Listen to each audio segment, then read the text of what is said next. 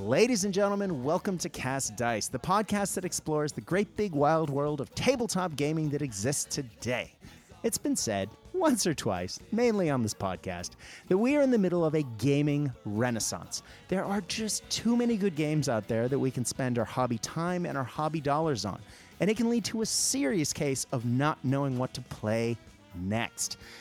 And I guess that's the purpose of this podcast. It's to talk about the games that my guests and I enjoy playing, to talk about big industry events, and to talk about the events, the tournaments, the narrative get-togethers that we engage in on the tabletop that really brings gaming to life.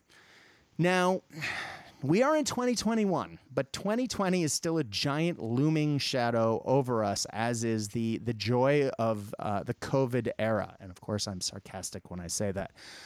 So narrative gaming, tournaments, events, they are really rare as hen's teeth across the world at the moment. They just aren't happening. And it's one of the things that I've noticed when talking to guests. In 2020, I really didn't talk to many people who had A, played in an event, let alone B, run an event. Now, we in Melbourne last year locked down hard, we locked down early, and we locked down for a really long time. And it was a slog.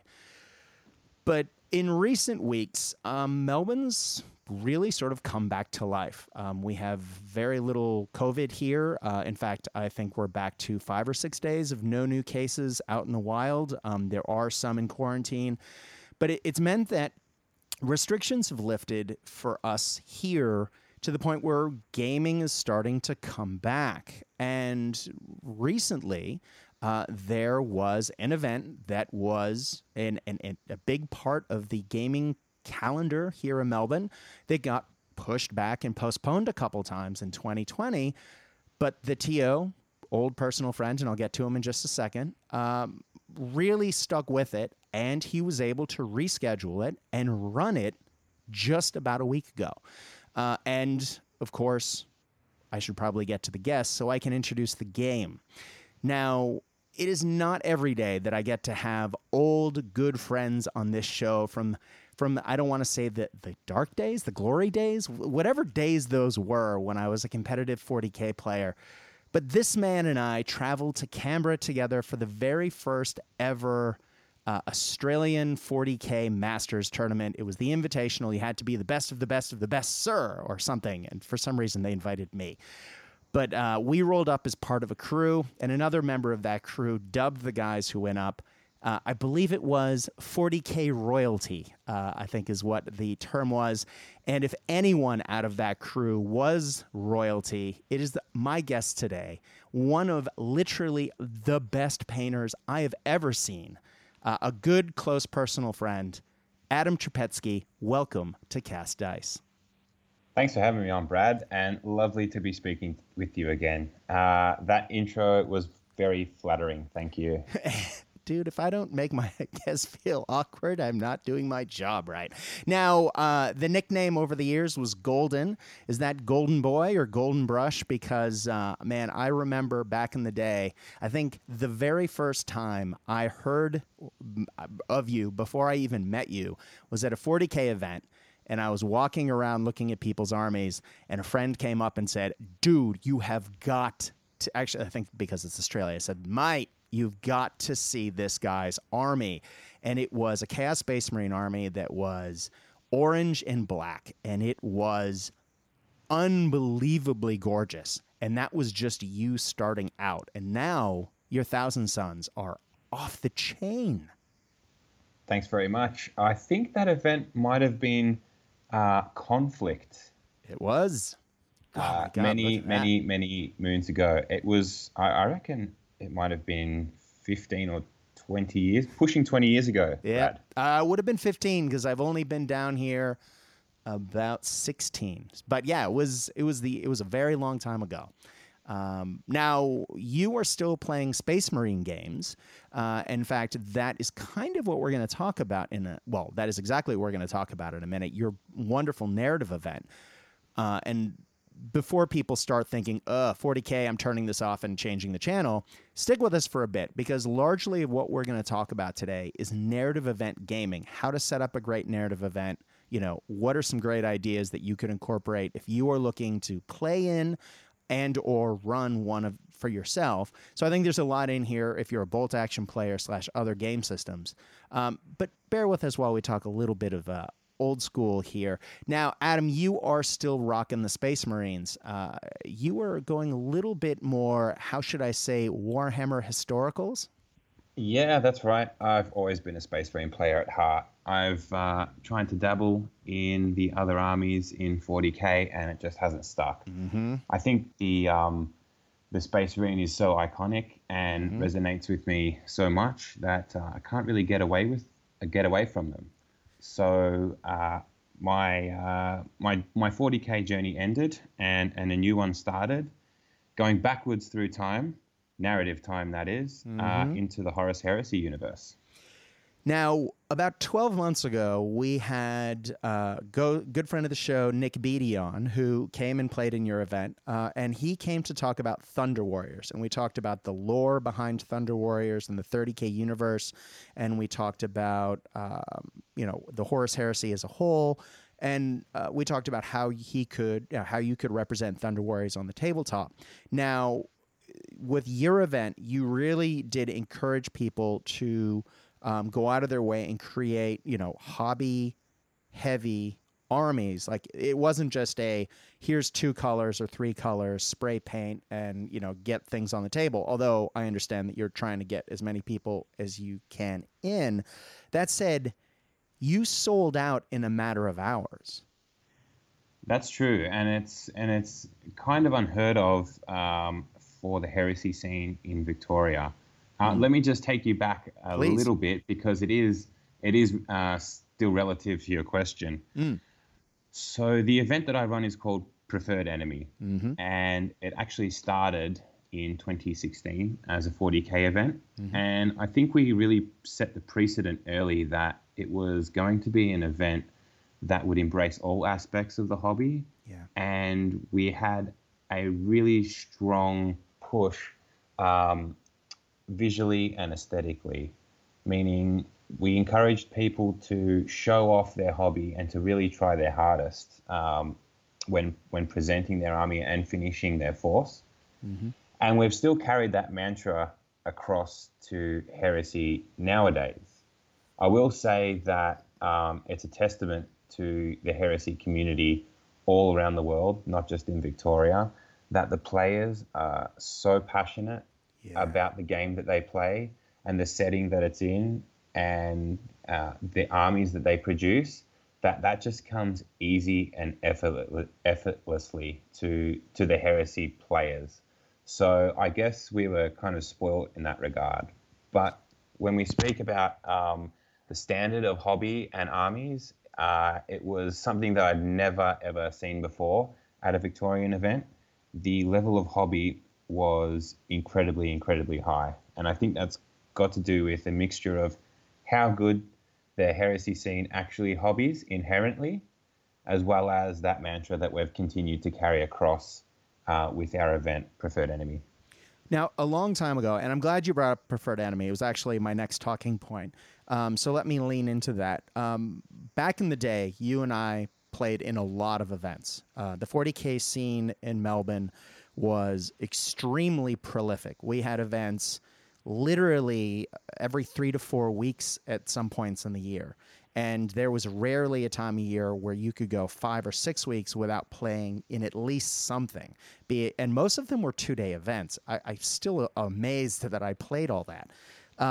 But the sort of the crown jewel of the Melbourne scene was an event called Arcanicon. And it was at the Arcanicon convention. It has now since moved on to its own, and now it's just called ARC, which is, I guess, what we called it forever. But ARC was the largest 40K event in the Southern Hemisphere for years. And it was original in that it was a smaller point level. I think at that point, most events were 1,500 to 1,850 points, although Arcanicon was 1,200 points. And so it was on the smaller side. but the pack was so heavily weighted towards sportsmanship, hobby, army composition, and battle. And it was the total package. If you wanted to compete at Arcanicon, and people, I mean, it was what people really spent their year. I guess it was the event that kicked off the season. It was always Australia Day weekend, which is the last day or the last weekend of January. And people would spend 6 months painting their 1,200 points for Arcanicon. And then they would spend the rest of the year adding a unit or two, every couple months, as the point levels for the year sort of ramped up. And then by the end, they'd end up with like a 2,000, 2,500 point army after they've, chopped and changed units out over the course of the year. But Arc was always the start. And it had such a hobby focus that, it was that next level. Now, I bring this up because from what I understood, and I have been away from the 40K scene for a long time, the sort of the hobby level sort of dropped out of other events, but you really tapped into that, and you sort of linked in Preferred Enemy with Arc's aesthetic. Is that correct? I think it was. I think you can draw a parallel like that, yeah. And I think the goal was to champion the hobby as a whole, or champion all aspects of the hobby equally. Yeah. So not only could you attend the event for great games and to challenge yourself tactically, you could also come to show off your army and the best of your hobby.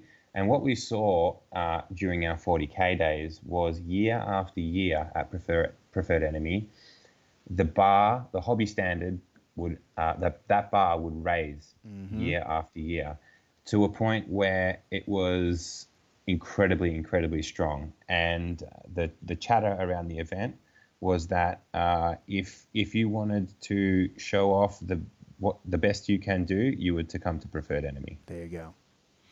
So for you, that must have been, I mean, clearly a lot of love and hard work would have gone into, I mean, that doesn't even scratch the surface. I mean, it's a giant 2-day event. It was sort of the crown jewel of the 40K scene for the year. Like, that takes an unbelievable amount of work year round to maintain. That must have been a very hard decision to change game systems. People can say 30K, 40K, what's the difference? 30K is, an older edition of 40K with cleaned up rules. Technically, that's true. But 30K is a completely different game system, especially now. It is absolutely different. Where can I begin answering this question? So I might break it down a little Please bit. Do. I think that a lot of the time Heresy gets a misconception from the 40K community that it is a game of just Marines playing other Marines, where that's not really true. In terms of the Marine list, I can vouch that there are over 80 different unit choices in the Space Marine list alone. Amazing. And essentially, what you're doing is you're playing in a Space Marine Civil War. That is what the game is about. Now, you do have splashes of color throughout that. There are Mechanicum that you can play. There's Dark Mechanicum you could play, and their rules are due to come out quite soon, hopefully in 2021. Nice. You can play Demons of the Ruinstorm, which is a completely different style of Demons list to what you're used to seeing in 40K. Right. You can play the Solar Auxilia, which are like expert human soldiers from the Saturn system, I believe. You could also play just your regular human militia or Imperial Guard. I'm sure I've forgotten something, but there's depth in the game, and I'll just throw back to Nick Beattie as well. He's created his whole own army, still representing the fluff. However, there are rules there that you can engage in and create any style of army that you want to from that setting. Yeah, man. And it's such a rich gaming environment as well. It's not just your standard 4x6 gaming table. You can play, shipboardings. You can play, battling through mine shafts. Like there's just so many different rule variants that allow you to take the game into different battles, into different environments. It's a really dynamic game system that has a surprising number of expansions to it. Because when you first think 30K, okay, there's rules, there's a few army lists, and that's what you come to expect with a lot of game systems. But with that, I believe there are, is it? Are we in the 9th or 10th big book? Book 9 just came out late last year. That's right. And it has the rules for the Dark Angels, which were the last legion to receive special rules. So when you build lists for Heresy, everything is quite sandbox. And the only limitation to your army creation is your own imagination. Yeah. I know that sounds a little bit cliche, but you can literally build any style of army list you choose. And each legion has its own special rules, as well as certain limitations and drawbacks as well. And as well as having their own legion special units too. Yeah. So within the flavor of the 80 different choices and I think it's about 15 generic rights of war, which are specific ways to run an army, you've got depth within each legion as well. So I think inherently people get really creative with the style of army that they want to create, which just naturally drives the level of hobby standard higher because people automatically become more passionate about what they're creating.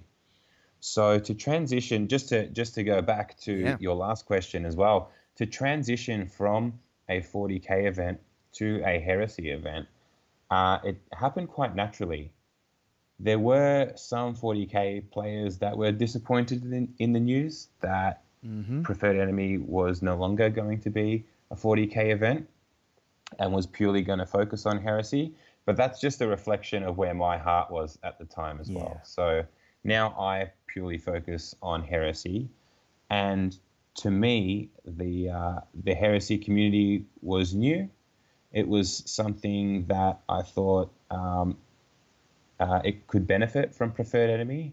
And it was a good opportunity to run an event for a community that hadn't experienced a Preferred Enemy before. Right. So there was lots and lots of new faces at Preferred Enemy this year. And it turned out to be a fantastic event, but I'm sure we can divulge into that soon. Yeah, let's do that. I want to quickly touch on one thing you said before we jump into the event itself. And that is, I've dabbled on the side of 30K. I've been working on Death Guard for a very long time. Started out as a 40K army using very old models, and it occurred to me along the way that, if I swap the weapons out and change some of the models, I can actually run them as a Siege of Terra Death Guard list when they're just starting to get bloated and be Plague Marine-y. And so I've been working on it steadily for a very long number of years. But the Horus Heresy novels, I started reading those when they first came out. Dan Abnett's one of my favorite science fiction game authors. And of course, when he put Horus Rising out, of course, I had to read it. And then I've read almost all the Horus Heresy books since. Such a rich universe. But even having read those books, I was shocked when I jumped into the gaming side of it, because I guess I was thinking back to the old game, the Space Marine game way back when, that was the original Epic, I think, where it was very much Sons of Horus are on one side, Ultramarines on the other. World Eaters are on one side, Emperor's Children are on the same side, and you have your clearly delineated lines between who's a heretic, who's a loyalist, and how certain things are fought. Now, one of the things that I think is amazing, as you say, 80 units to pull from, but what is often not understood by people looking at the heresy who haven't really dug into it is you can have a loyalist world eater army, even though they are traditionally a heresy force, like a heretic force. And you can have ultramarines who have gone rogue, renegade. And you can have forces of guys who maybe disagreed with their chapter or have been, were defending a world way off somewhere, and all of a sudden they don't know who to trust anymore, so they don't trust anyone. So that you can really dig in and create really crazy forces. But as you say, it's a sandbox game, so you can create your own narrative. It is not that I need to paint my Space Marines this exact color, because unlike what we think about Space Marines in the 40K universe, often those are 1,000, like a Space Marine chapter is 1,000 guys. Well, a Legion is many times that. And so there are, Space Marine chapters maybe within the, Night Lords that have a different color scheme, or who may have different symbols painted on their armor. So there's just so much creativity with creating your narrative. As you say, Nick Beatty really went off the deep end with that. But that's fairly common, that people do come up with their own stories. It's not about creating the most optimized list to kick my opponent's face in, so much as I've created a leader. Let me tell you his story and the story of the guys he's brought along with him. Am I getting that right?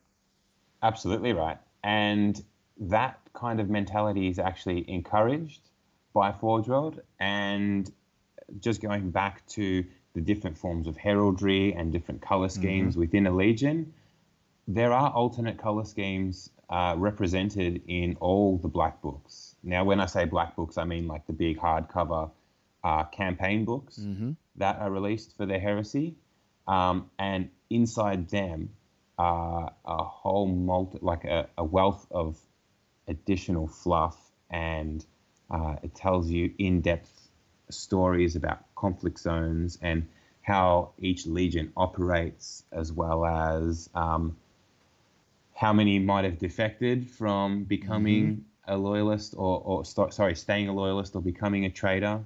And there are splinter fleets within each legion that have decided to turn or not turn.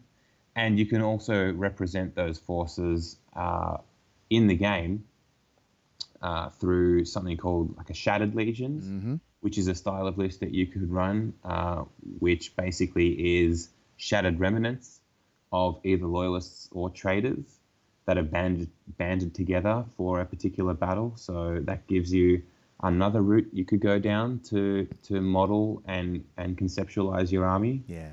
And there's also a list for Black Shields as well, which are like defected pirates, Space Marine pirates that have banded together and are showing resistance to either the loyalist or the traitor fleets. So, and who doesn't like pirates, right?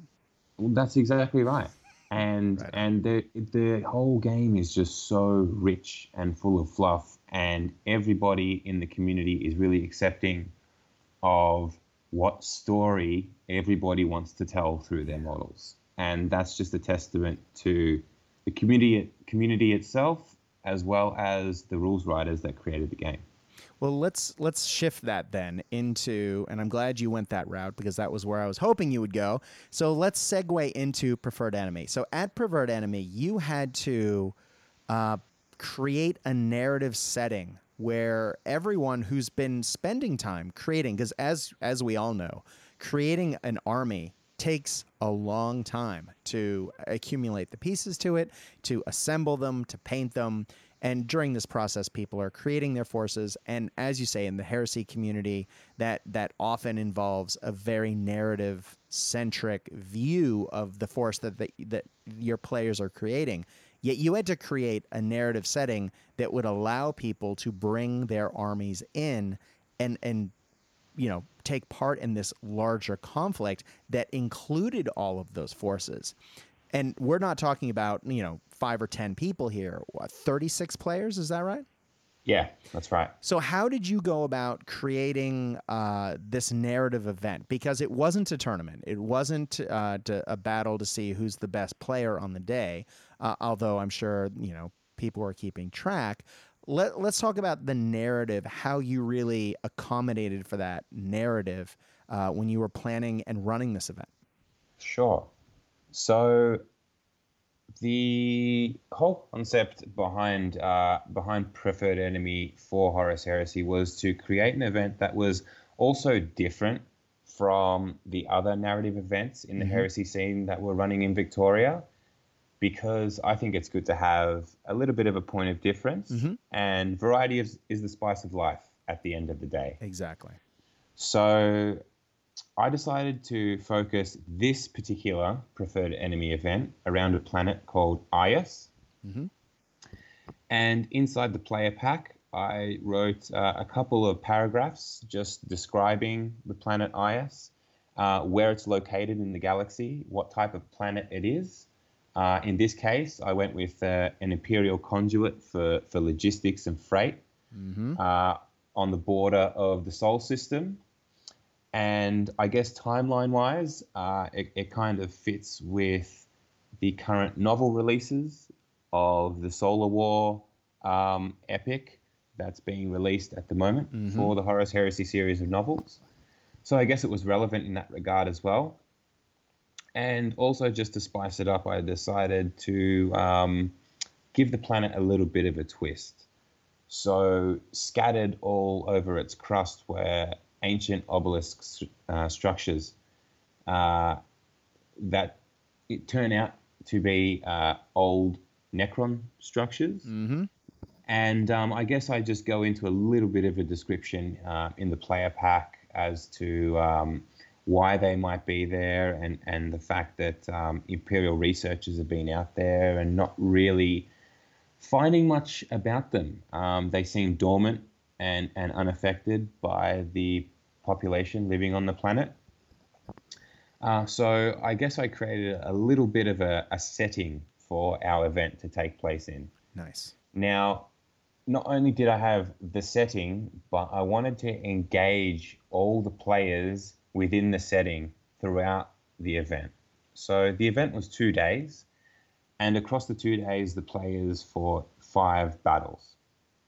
Now, I guess we can go into the pro forma of the event next, but just relating it back to the planet and the narrative setting, I decided to create a worldwide map of Ias.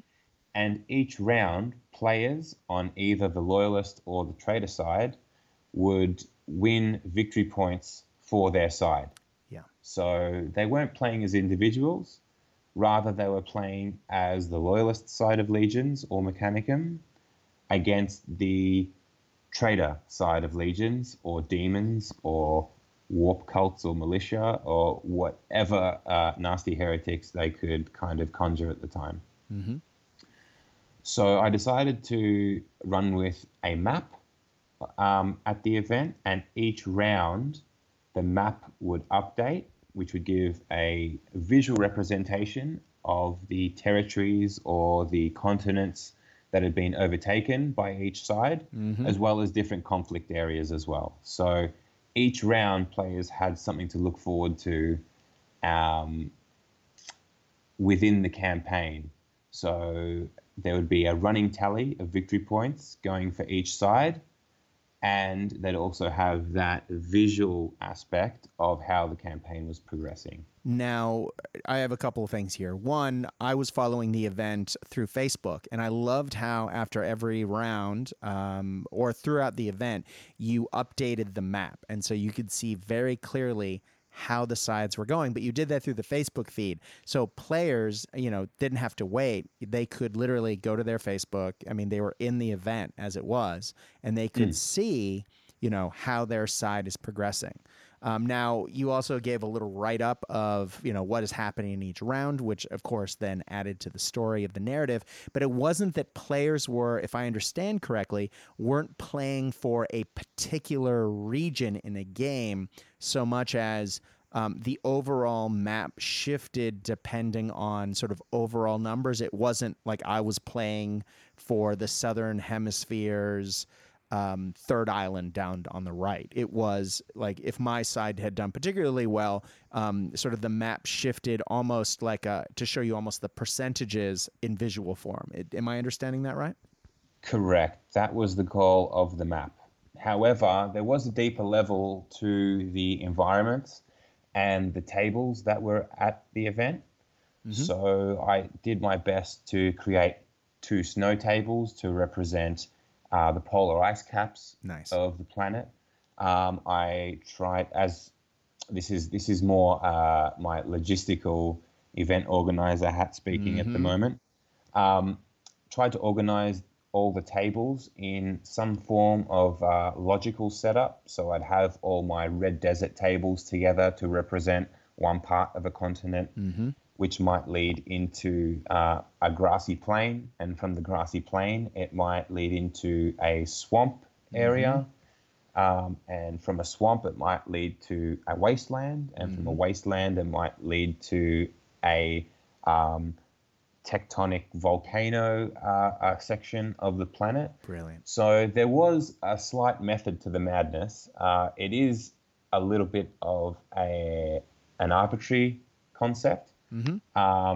However, I think it really related back to the games that they were playing and different areas on the planet as well. Yeah, and it also gives your players the opportunity to, to have a good time putting their forces on tables that have different obstacles, different challenges they have to face on the tabletop, not beyond just visually being a different color mat. I mean, you're giving people a different setting that has, and each table had different rules depending on what those were. That's right. I kind of guess I went against the grain of how a normal kind of event would run. Speaking in 40K terms, let's say, normally if you're playing a 5-round event at a 40K tournament, there might be a set mission for each round. Right. Therefore, if it was a 5-round event, you would play 5 different missions. And in round 1 or in round 2, every single player would be playing the exact same mission on a different table. However, I decided to make it a little bit more detailed than that, and I went for a specific mission for each table, meaning if I had 36 players, I had 18 different missions, which were table specific. And that helped to create some variance within the game, some more flavor, as well as people the opportunity to write about their force after the event and maybe how they approached particular missions or how their army fared in one particular war zone on the planet Aya. So I provided the setting and the tables and the missions, and I really encouraged the players at the event to, if they were into the narrative side of things, to engage in that and maybe write their own experiences from the Battle of Ias into their army's fluff, if that makes sense. So cool. Because oftentimes, I've played in quite a few narrative events, typically World War II themed ones for Bolt Action. Though a lot of those elements that you're describing are often there, the fact that you are adding to your army's narrative is something that I don't think I've ever experienced in all of my years of wargaming. That is such a cool idea that really, again, feeds into the narrative nature of both the 30K community and especially what you were doing on the day. That is so cool.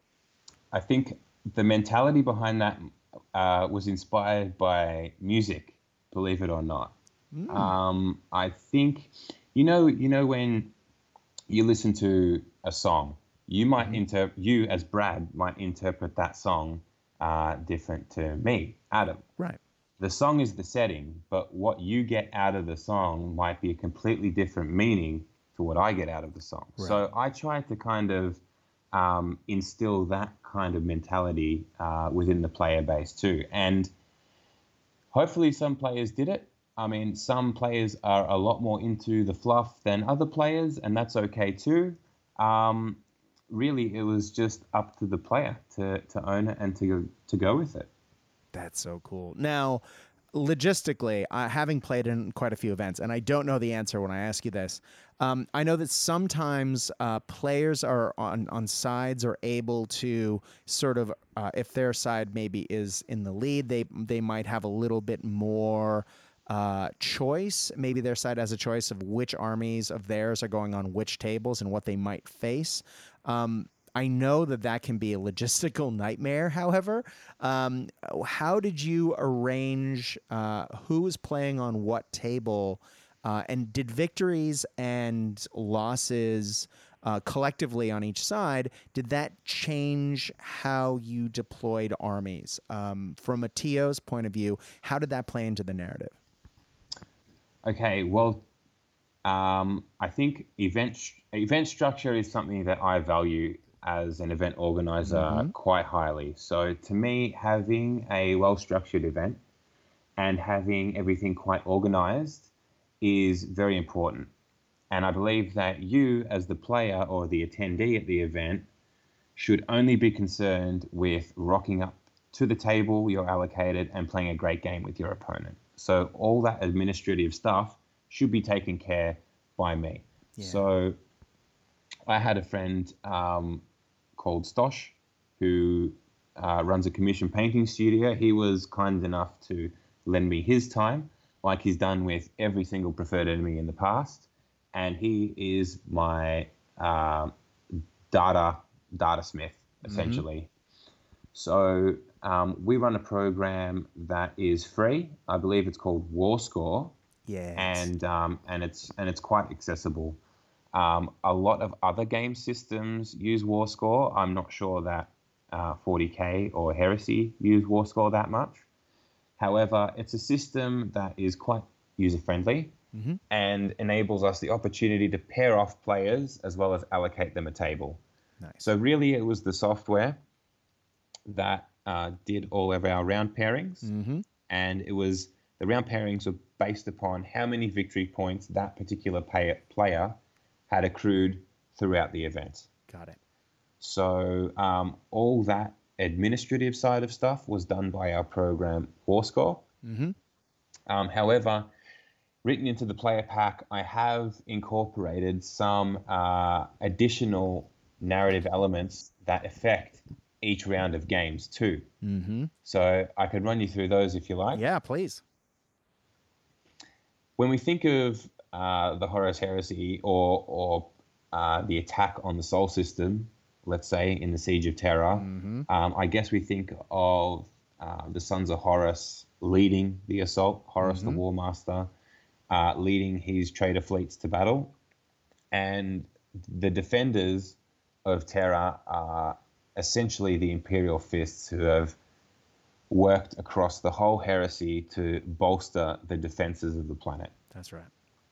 So I created a few special rules around this just to represent it in some sort of abstract way. So one rule that I had each round was called the tip of the spear.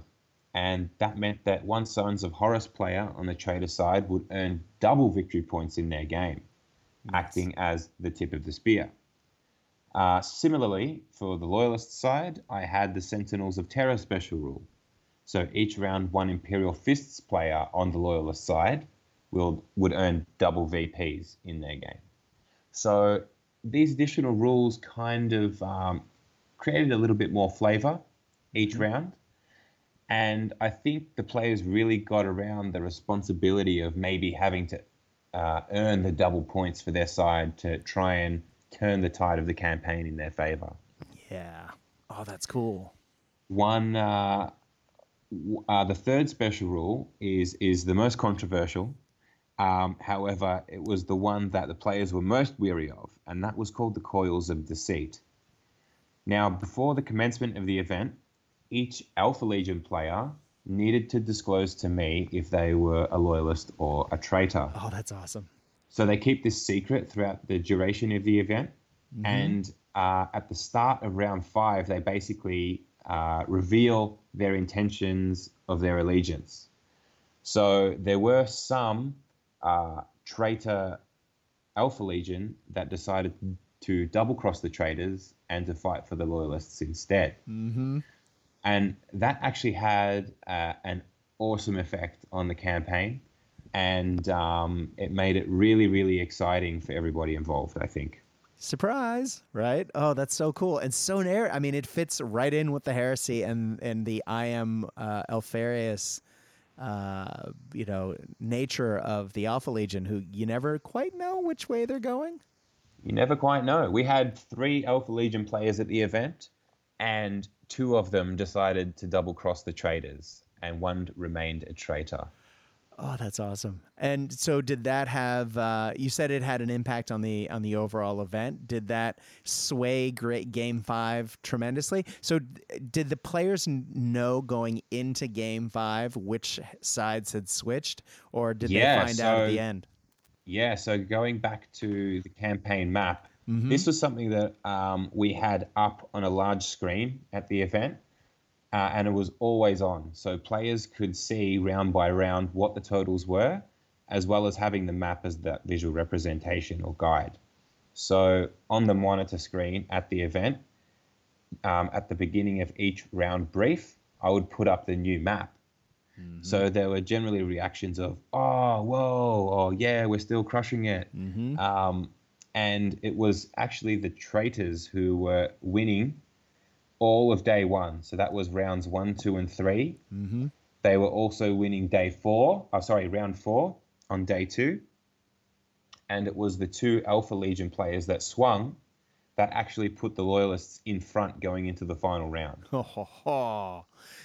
So how did that then play out at the end of the event? I guess I followed the first day, and I have not seen the second day, so I didn't know about the swing, and I actually don't know who won. Okay, so just to recap it, at the beginning of day 2. Oh, sorry. All right, I'll start at the beginning of day 2. Yeah.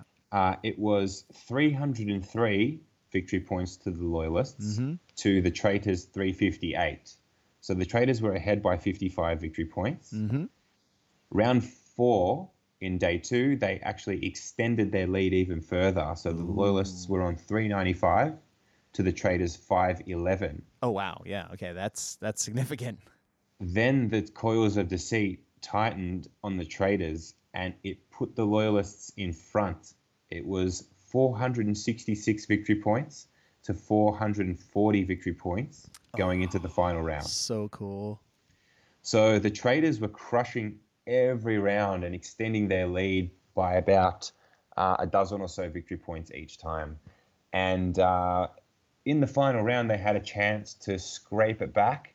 However, the Loyalists ended up running away with the event, and the total victory points were 589 to the Loyalists to 533 to the traitors. Oh, man. So cool. Love it. It was. I mean, it's one of those things that, if you were ahead the whole time, you might feel a little salty if the Alpha Legions swapped. If this was one of those kick your face in, trying to win at all costs style event. But the fact that this is so narrative focused and, the Alpha Legion switching sides is such a part of the Horus Heresy story that it just reflects in the event and changes things up. It's so cool. Yeah, and that's why everyone was okay with it as well. Like you said, players weren't playing for sheep stations or their own personal glory. It was about red versus blue. It was about loyalists versus traitors and bragging rights at the end of the day, essentially. Oh, so good.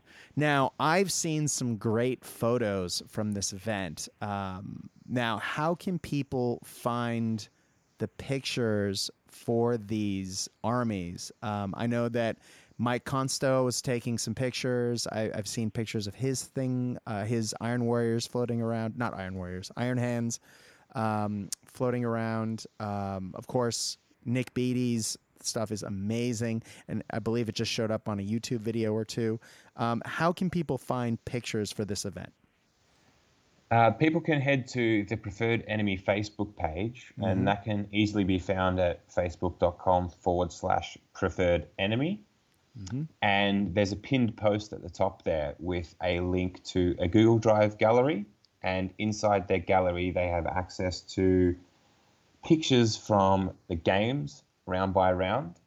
They have access to the pictures from the preferred enemy photo booth, which I set up that players at the event could take advantage of. Mm-hmm. So alongside the tables, I set up a specific photo booth for people to have their miniatures professionally photographed, because I always hear that, people struggle to sort of get their head around taking photos, or maybe they don't have the right equipment, or the right lighting. So I thought that was a good little thing to have, to provide that service to the players as well. That's so good. I'd set up my camera and do the post-production editing as well in Photoshop, and put them up in the Google Drive doc as well. And in that drive too, I've actually got all the missions that people can download for free as well. Brilliant. Yeah, how many times, and I would know you would know this from the old days when we would get ready for events, but how many times do you're painting up to an event, you got your deadline, you get it all done, but then you get to the event and you're so proud of it, and then, you're playing in a venue that might have, some flat fluoro lights over your head, and all of a sudden everything on the table just, you're like, oh, this is not what this army looks like. You're trying to snap happy snaps of people's armies using your phone. Cameras are much better now, but back then, you couldn't get a good picture of anyone's army. The lighting was terrible. And, you never do get the picture of your force. At least I never did. That I thought was representative of the time and effort I put in. I was like, oh, these pictures look terrible. You're going to have to trust me, guys. This looks better in person. But I love the fact that you've provided that service for your players. And again, it just reinforces that the hobby elements are important and are celebrated. It's fantastic, man. Yeah, that's right. And when people put the effort in to create their armies, and they're so passionate about their own hobby, they should have a keepsake of their army, which are photos. Exactly. And, it celebrates, as you say, the effort and the time and the money that they've put into this. But it also, how many times you go to an event, you put all of that time and effort in to create a force, and then, there might be a podium and someone might, get a trophy, and you give a clap, and then you walk out going, cool, I had a great time. There was some great takeaways from that. But, I didn't get it. Some events have little keepsakes that you can take with you, be it objective markers or, dice bags or whatever else. And those are cool. Like, one year I know I got a beer cozy at Liber Animus, and I was so proud of my beer cozy. I think I came bottom of the pack, but I still was so damn proud of my little beer cozy for this event.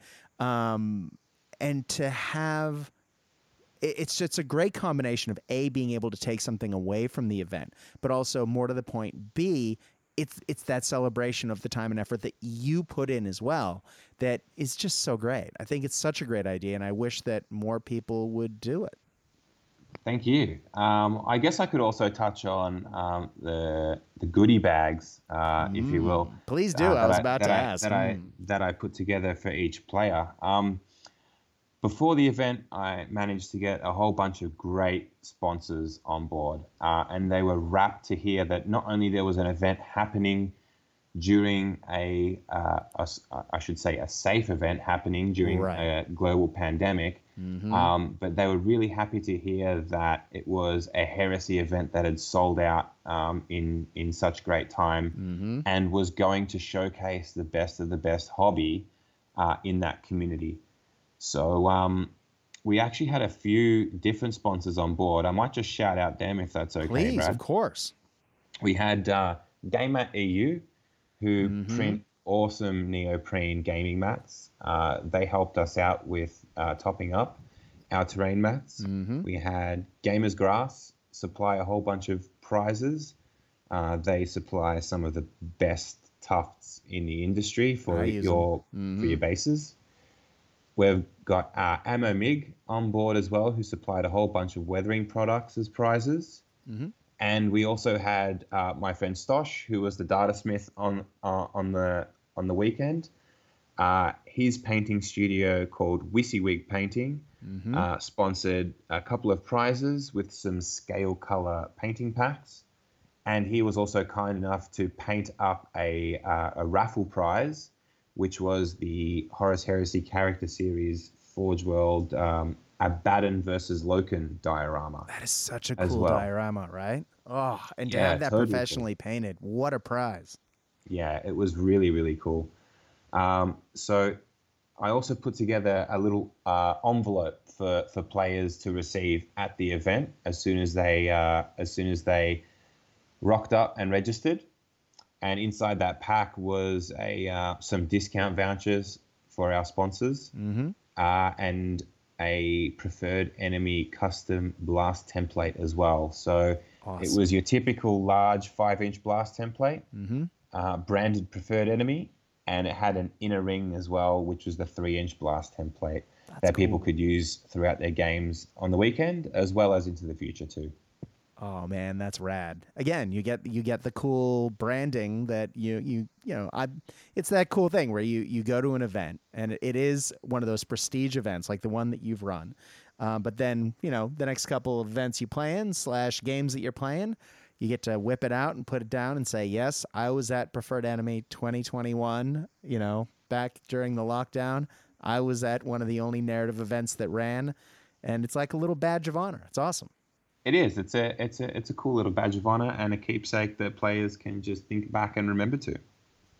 Well, Adam, speaking of things that people can think back and remember, let's talk a little bit about maybe some of the things that you saw over the course of the weekend that were particularly memorable for you as the TO. Maybe some armies that you really liked that you saw. Maybe some conflicts, some battles. We always have, even if you're a TO, and I've run enough events over the years to know that there's always some good stories after any event, particularly one as cool as yours. Tell us a little bit, as the TO, what were some moments that you were either particularly proud of or that were memorable from the weekend? I can shine some light on many armies from the event. And off the top of my head, we had some really cool, fluffy matchups as well. So I'm not sure how many of your listeners follow the Horus Heresy closely, or perhaps read the novels. But there were some battles that really represented some bitter conflicts in the Heresy, as well as arch nemesis taking on one another. I think in round 1 we had some Talons of the Emperor, which are the Adeptus Custodes and Sisters of Silence, take on the Demons of the Ruinstorm, which is a really good nod to the war within the Webway during the Heresy. Hell yeah.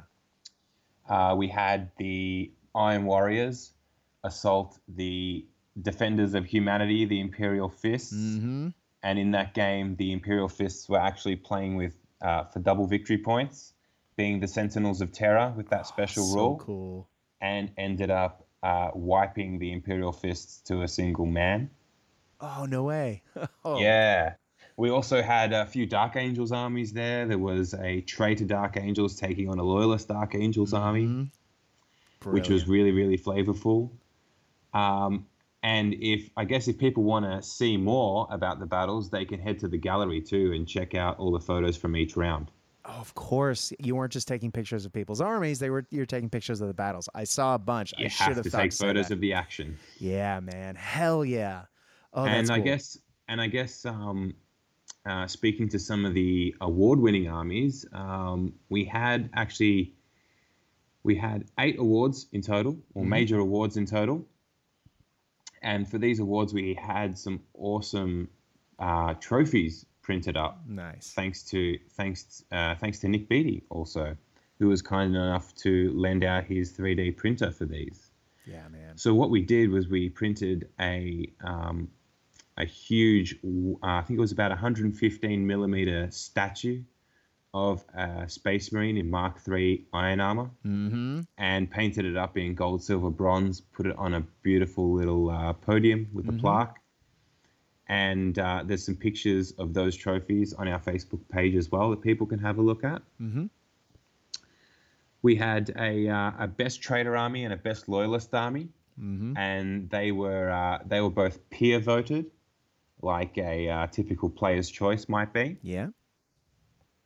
The best trader army went to Dom Fabry for his World Eaters, which are just stunning. Mm-hmm. They've got heaps of cool weathering, blood, and rust streaking effects on them. As you'd expect from a good World Eater army, yep. Absolutely. And the best loyalist was actually a loyalist Death Guard army, led by none other than Captain Garrow himself. Oh, cool. Yeah, so that was really, really cool to see.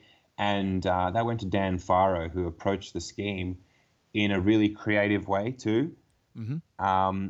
He used the typical bone that's normally seen with the Death Guard. Yeah. However, he's chosen to go with a metallic green for the secondary color instead of your typical kind of army style green. So it gave them a really nice regality and I guess royal kind of look to them, which was perfect for the Loyalist Death Guard. Oh, that's cool. I'm gonna have to check that out as a guy who's painting Death Guard, because I'm so used to seeing, as you say, that army green and the bone together, which is a great color scheme. But to see something that is technically still those colors, but something different, would be really great to watch. It was a really nice juxtaposition on the model too, and it created lots of contrast. Cool. Right on. We had the runner-up, EO's Choice, and that went to Nick Beattie's phenomenal Dark Mechanicum army. Yeah. That man is unbelievable, right? The amount of creativity that has gone into not only the conversions, but conceptualizing the conversions is just stunning. So he definitely was deserving to pick up an award for that. Yeah, there's thinking outside the box, which is, what a lot of us try to do, to try and do something that's a little different on the table. And then there's what Nick does, which is take the box and throw it off a cliff. That's exactly right. And he does it in such an awesome way that is so right for the setting too. It is. Yeah, man. Oh, his Thunder Warriors are unbelievable. And to see see them finished. So good. The EO's Choice Best Army, so this was the most major award, went to Mike Consto's incredible Dark Angels. Which of course, they were Dark Angels. I said they were I said Iron Hands. Which to us was just so brutally 30K and heresy. The whole concept behind the army was that these were Terran-born Dark Angels. They were raw. And the aesthetic of the army was extremely clear. These were Dark Angels that were sent to the outer rims of the galaxy for pure extermination of species, and it showed. Not only could you understand the aesthetic of the army just by looking at it, but technically it's also brilliant. The level of control that he has with highlighting and shading a color that is black is difficult within itself, as well as making it interesting with rust streaks and weathering and all those type of technical techniques, was second to none. So he was most deserving of that award as well. Yeah, man, he is such a talented hobbyist. We've talked about he's been mentioned on this show with Bolt Action events in the past. He and Ben Llewellyn and Ramon, like, those guys are such talented both players and hobbyists. And Mike's stuff, of course, I was getting confused with him being an Iron Hands player because Iron Hands are black. And of course, part of my brain, even though my very first Space Marine army were black Dark Angels way back before they turned green, I still think Dark Angels green. So when I looked at his force on Facebook, I was like, God, that's beautiful. But then, of course, my brain read Iron Hands, even though they're not. Anyway, sorry. What you need to do is go to the gallery and pour over the armies. Yeah. Dude, and his army, to be fair, it looks brutal. It's great. It does. It looks cold and it looks brutal. And it would be an absolutely scary prospect to face if you were living in the 31st millennium. Dude, I'm not exaggerating this. It takes a lot to get me to look at a Space Marine model with a paintbrush in my hand these days. But looking at Mike's stuff, after, like, because he posted the link to his things on your website, his models.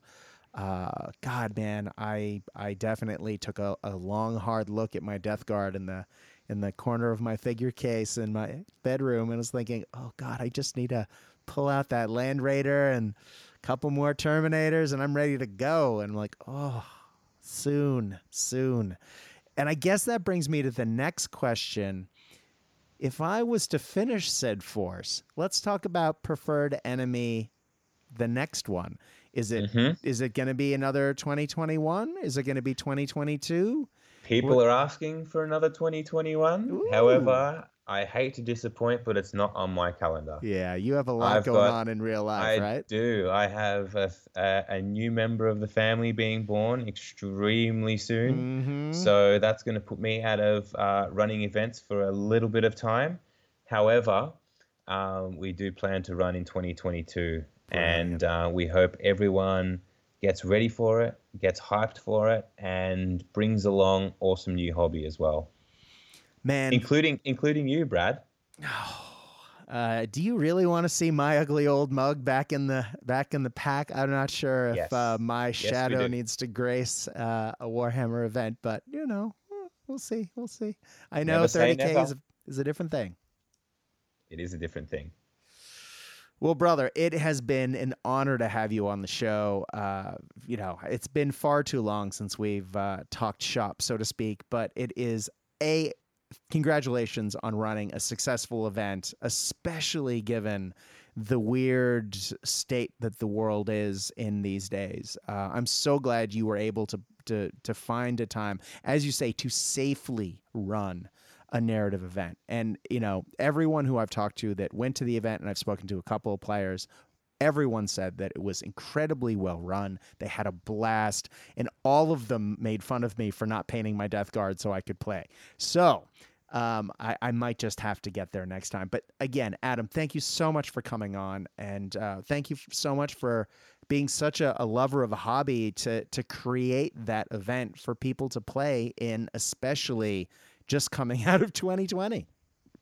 Thanks very much, Brad. It's been a pleasure to speak with you. Well, man, I guess, ladies and gentlemen, take the time. Go to Facebook, Preferred Enemy. Search it in, find it. There are amazing pictures, even if you're not a 40K player, even if you're not a Games Workshop enthusiast. And I know some people in here are like me. We played Warhammer, fantasy 40K back in the day, maybe play other games now. Quite a few people I know who listen to this show play 40K Games Workshop games now.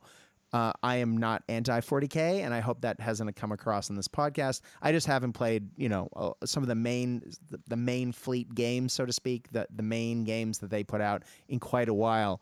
But this event is amazing, and you should look at the pictures, because you might get something out of it that you can take to your own event, or just be really inspired by people's hobby, because god damn, Adam, you put on a hell of a show.